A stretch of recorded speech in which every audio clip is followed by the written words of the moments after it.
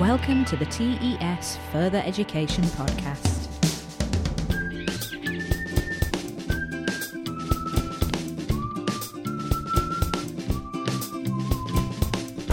This week I'll be asking Stephen Keevil of Mid-Kent College if it's important to be down with the kids. Mike Gaston will be telling us about his day as a student at Totton College, where he's the principal.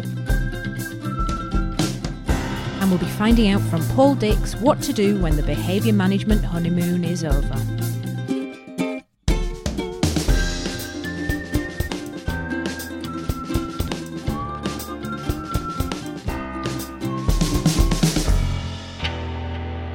Welcome to episode 3 of the TES FE podcast with me, Sarah Simons. I've been thinking this week about youth culture, particularly music, films and games. I'm not sure if it's because I'm cracking on a bit, but there seems to be more of it than when I was my student's age, and it seems even harder to keep up with. But does it matter? Should I, as somebody who spends a lot of time with modern young people, be aware of what's in the spirit of the age? Or is that the cultural equivalent of mutton dressed as lamb? I asked Stephen Keevil, a filming education expert and lecturer in creative and visual arts at Mid-Kent College, to help me out. I've been teaching for a year, and I come back and there's new games and new music and there's new words, and basically I don't know what anybody's on about. Do you think it's my duty to keep, if not up to date, aware of media culture? It's okay to not be aware as long as you are aware that you're not aware. Right. I think the embarrassing and the disconnect occurs when you think you're being kind of relevant and trendy, and all you're doing is being slightly embarrassing for you and everybody else in the class. Culture that this generation have is one that is, the turnover is even faster. You know, if you don't have if it doesn't go straight into number one, then it's a failure.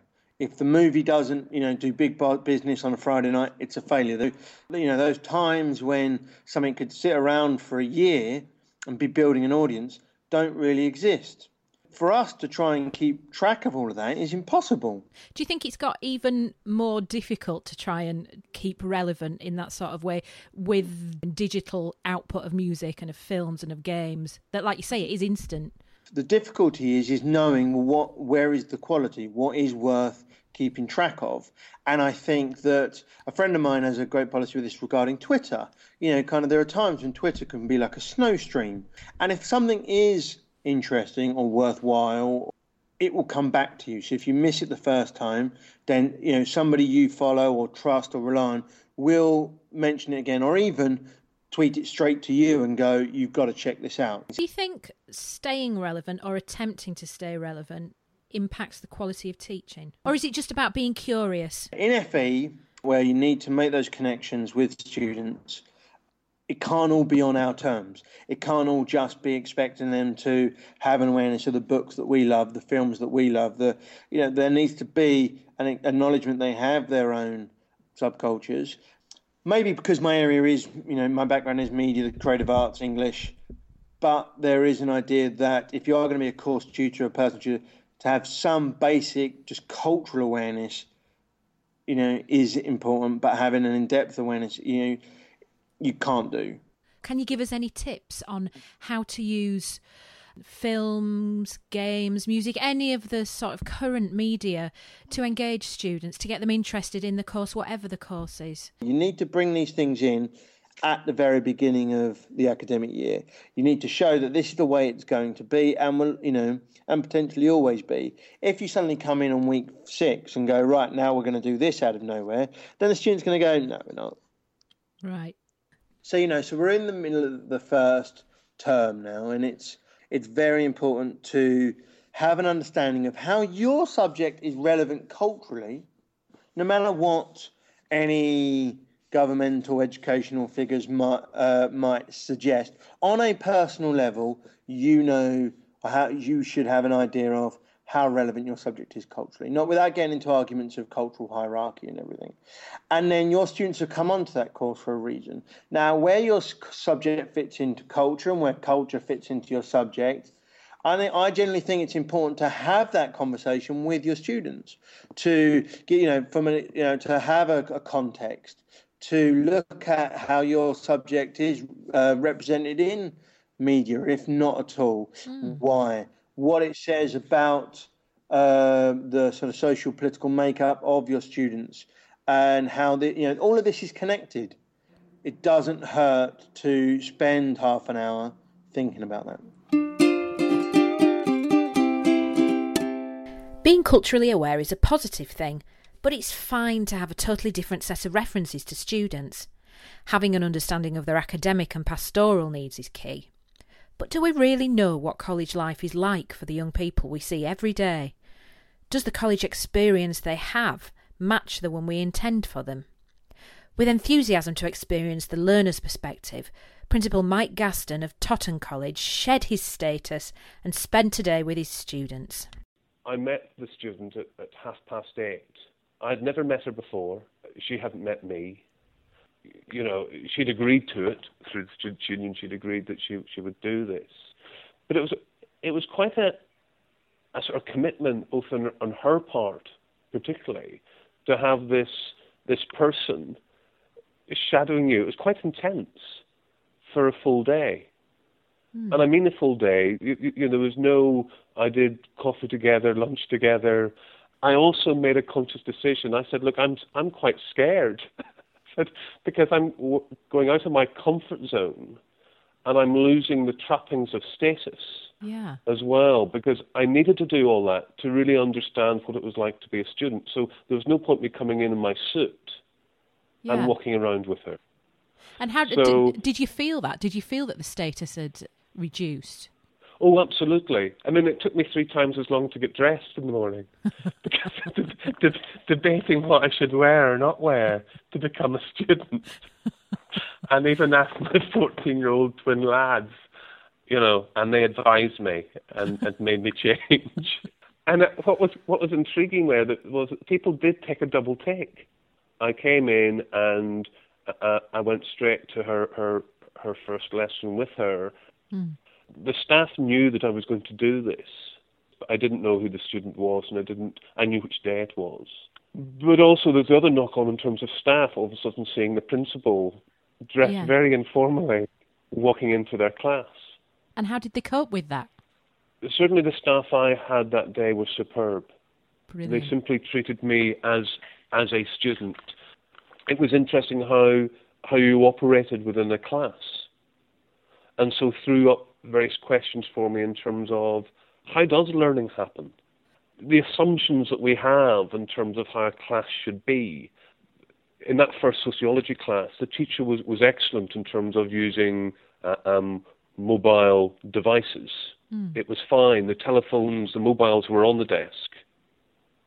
And people were using their smartphones in terms of their research. It was interesting, and yet another time, a text may have come through from a friend, and they may have glanced at it. And is that a problem? Is that an issue at all? Because some staff would be they shouldn't be looking at their phones. They shouldn't be looking at that text. And yet I sort of thought, is that really real? When any of us are actually in a meeting and your phone's vibrating in your pocket, are you saying to me that at some point you don't have an urge to look at it and see actually who was calling you or what the text was? Yeah. And I just was debating whether it had an impact or not in terms of how they operated, because I think they were very much focused on task. Yeah. Despite what could appear to be distractions. Were there any surprises? I was really annoyed that I hadn't picked up on things like, why have we not fixed that blind? Right. What's the matter in the place that we haven't been able to fix that blind so that shaft of white light, when I'm meant to be looking at this thing, doesn't annoy us all?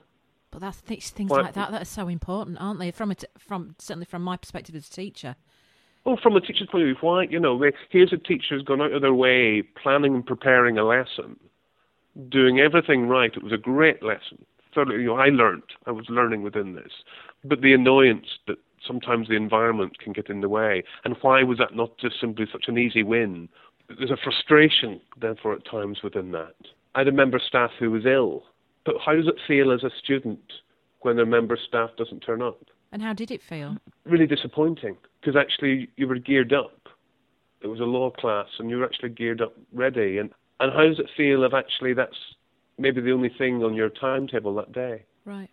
And you come in for it, and you say, yes, I know, but you're encouraging independent learning. If it's all about independent learning, their reaction is, well, okay, I could have done the independent learning at home. Yeah. Why have I got to bust in for an hour and a half to come to something, and then the member staff's ill? And okay, work was set and somebody else was there, but it wasn't the same. And would you think you'd feel differently about that if you were told about it rather than experiencing it? Yes, absolutely. That's interesting. I think it's different when you actually feel something yourself. Do you think your experience is going to inform decisions made? All of my senior team are going to shadow a student this term. Yeah. And then we're going to review that and ascertain whether we're going to repeat it next term. And the student who I shadowed is going to shadow me. I'm also interested in terms of the conversations were bizarre. I mean, 1 minute I was talking about the quality of pyjamas in Topshop. And the next minute I was talking about Pick and Mix society. And then the next minute I was talking about the pressure of over 18-year-olds to buy cigarettes for under 18-year-olds. Yeah. I was emotionally drained at the end of the day. I can't explain it to you. Did it feel different the next day going back in your, in your principal absolutely, yes, costume? back into my suit, and back into the, because it operated in so many different levels. It's trying to ascertain what was gained from it. It was very interesting going into classes, and I wasn't observing the teaching. I wasn't there as an observer, and so when things went wrong, I didn't try and correct them. I simply was a student. Yeah, that's quite interesting. So when the law class, the member staff didn't turn up, and somebody else came to say what work they wanted us to do, when half the group disappeared, I didn't stop them. Was that difficult? You're going at every instinct. So there was 4 of us that stayed and turned on computers and went on to student law and sat and chatted. And I was much fascinated in terms of what actually really is important to them. The nature of that timetable is quite key. How does that work for them against their employment? How does that work in relation to transportation? Yeah. What are the real pressures? I was amazed, to be honest, how open these students were with me. They very quickly allowed me to be part of the group. Do you know, I didn't like to wear my identity badge. I understood why they didn't like to wear them. Because when I was dressed like that, I didn't want it hanging over my hoodie either. It sounds a brilliant experience and really, really valuable. Would you recommend it to other principals? I would, but I think you have to be the type of principal who is prepared, really prepared, to leave all the trappings at the door, to get the most out of it. But yeah, I think it's invaluable for anybody, actually, to do. That is working, within a leadership role within a college, where you become so accustomed to your own comfort zone. And I think it was the shock of actually forcing yourself that actually you saw things a different way.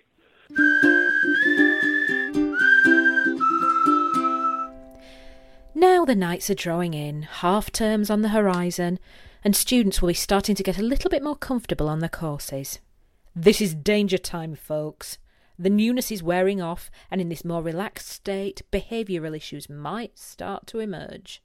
But don't worry, Paul Dix, educational speaker, author and expert teacher wrangler, is here with help. So we're a good way into the term now, and the initial honeymoon period between the students and the teacher might be starting to cool off. So this might be the time when various behaviour issues start cropping up.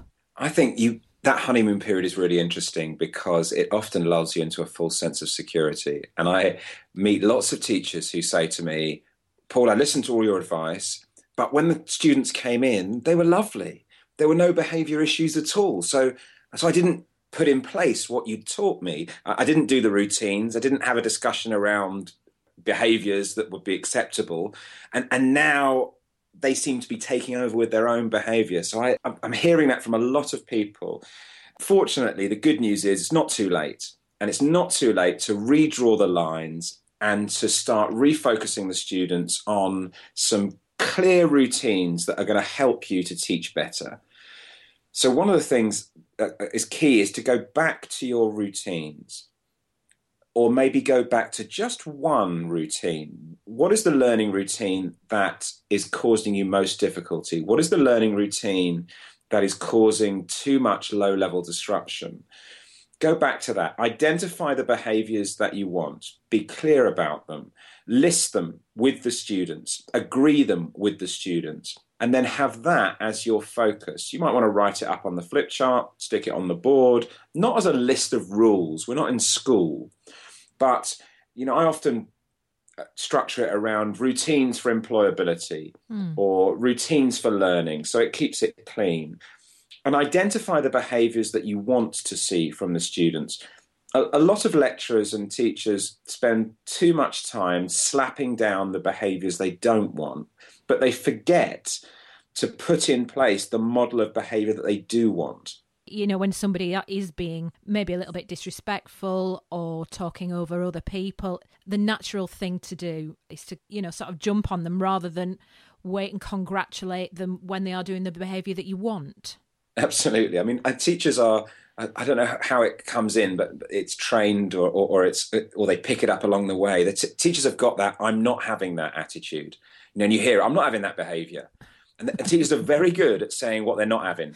Yeah. But they're not very good I am. Yeah, not having that. Can you be quiet, please? That. I'm speaking. But they're not very good at identifying what they are having. Yeah. I'm not having that, but I am having this. So I think it's about shifting your perspective and shifting your attention to the behaviours you do want, catching your learners, whether they be young people or adults, catching them doing the right behaviours and then just gently reinforcing that through your positive praise, through your recognition. If you want to, through a little tally system where you tally up a few points on the wall as a bit of fun. And in that way, you can start to steer your group back to the behaviours that you want. And of course, there'll be some students that you have who actually quite like the way that behaviour has evolved from a bad start and don't really want to change to your new routine. So as well as the low-level stuff and drawing the majority of students along with the routine that you now want, you need to have a little think about what you're going to do with those students who are being a bit resistant, who are taking the opportunity to be a bit bolshy, to shout out a little bit more, maybe get their phones out in class, play up a little bit like they may have done at school. And so one of the things I do is I just think about your priorities, and I just think about picking out one or two students and doing some restorative work with them, sitting down with them, talking about the behaviour that you see from them, identifying the behaviour you want to see, and just taking a little bit of time with some individuals to just redraw the lines with them. And will we wait till after the class is finished and not sort it out in the middle of the class? I don't think you can sort much out in the middle of a class. You're busy and your priorities are the learners who've come to learn. And that person still has an audience at that point, don't they? Absolutely. I'm pretty strict, Sarah, on the fact that I won't discuss anything but the learning in learning time. I'm not going to have the whole debate around behaviour in the middle of a lesson with an individual. So I think absolutely. And that's their time. And, it's not an aggressive sort of confrontational meeting. It's a very honest and open meeting of, we started the term really nicely. Things have got a bit wobbly. And I want to try and put in place some structure so that you can learn better and you can achieve quicker.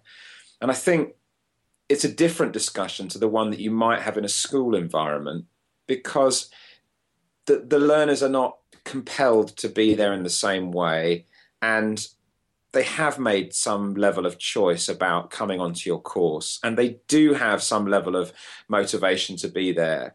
And so you lean on that a little bit, make them feel important, make them feel valued, make them feel like they belong, not that you're pushing them out, but that you want them to be more involved.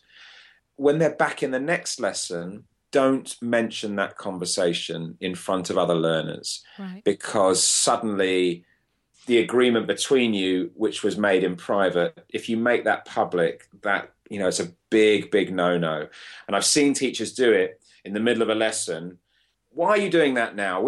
Didn't that discussion I had with you yesterday mean anything? And suddenly the whole thing becomes compromised. And totally compromised. Absolutely. An interesting thing about FE and behaviour is that, you know, there are rules at schools and there are rules at work and in the workplace. And that bit in between in FE can be a sort of a desert of rules and expectations.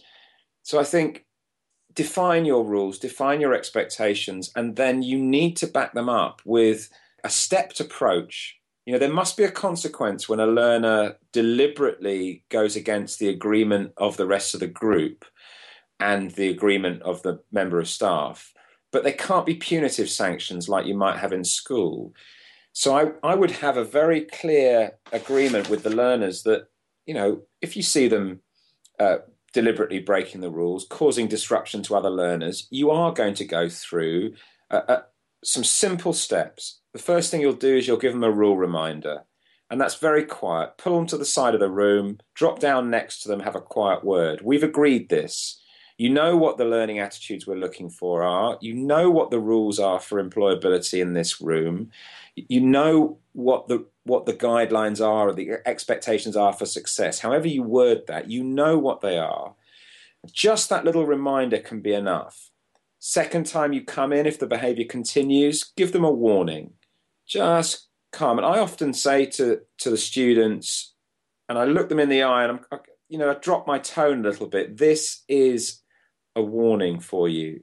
You need to change your behaviour. I need to see you engaging with the group appropriately and taking the notes that you've been asked to take.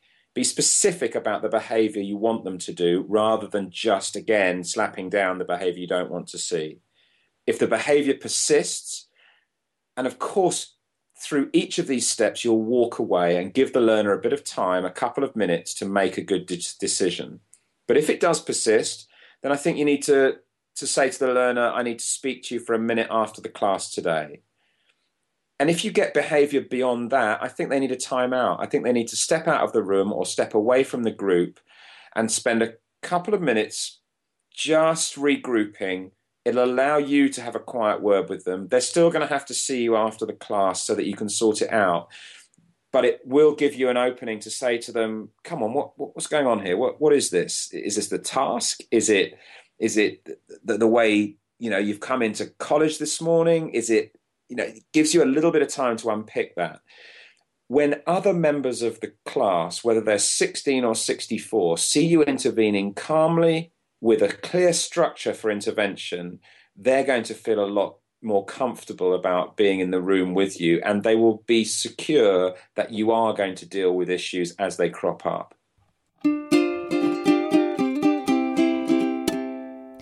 That's about it from the TES FE podcast with me, Sarah Simons. Thanks very much to all my guests, and we'll be back again on the 18th of October with podcast 4. Thanks for listening.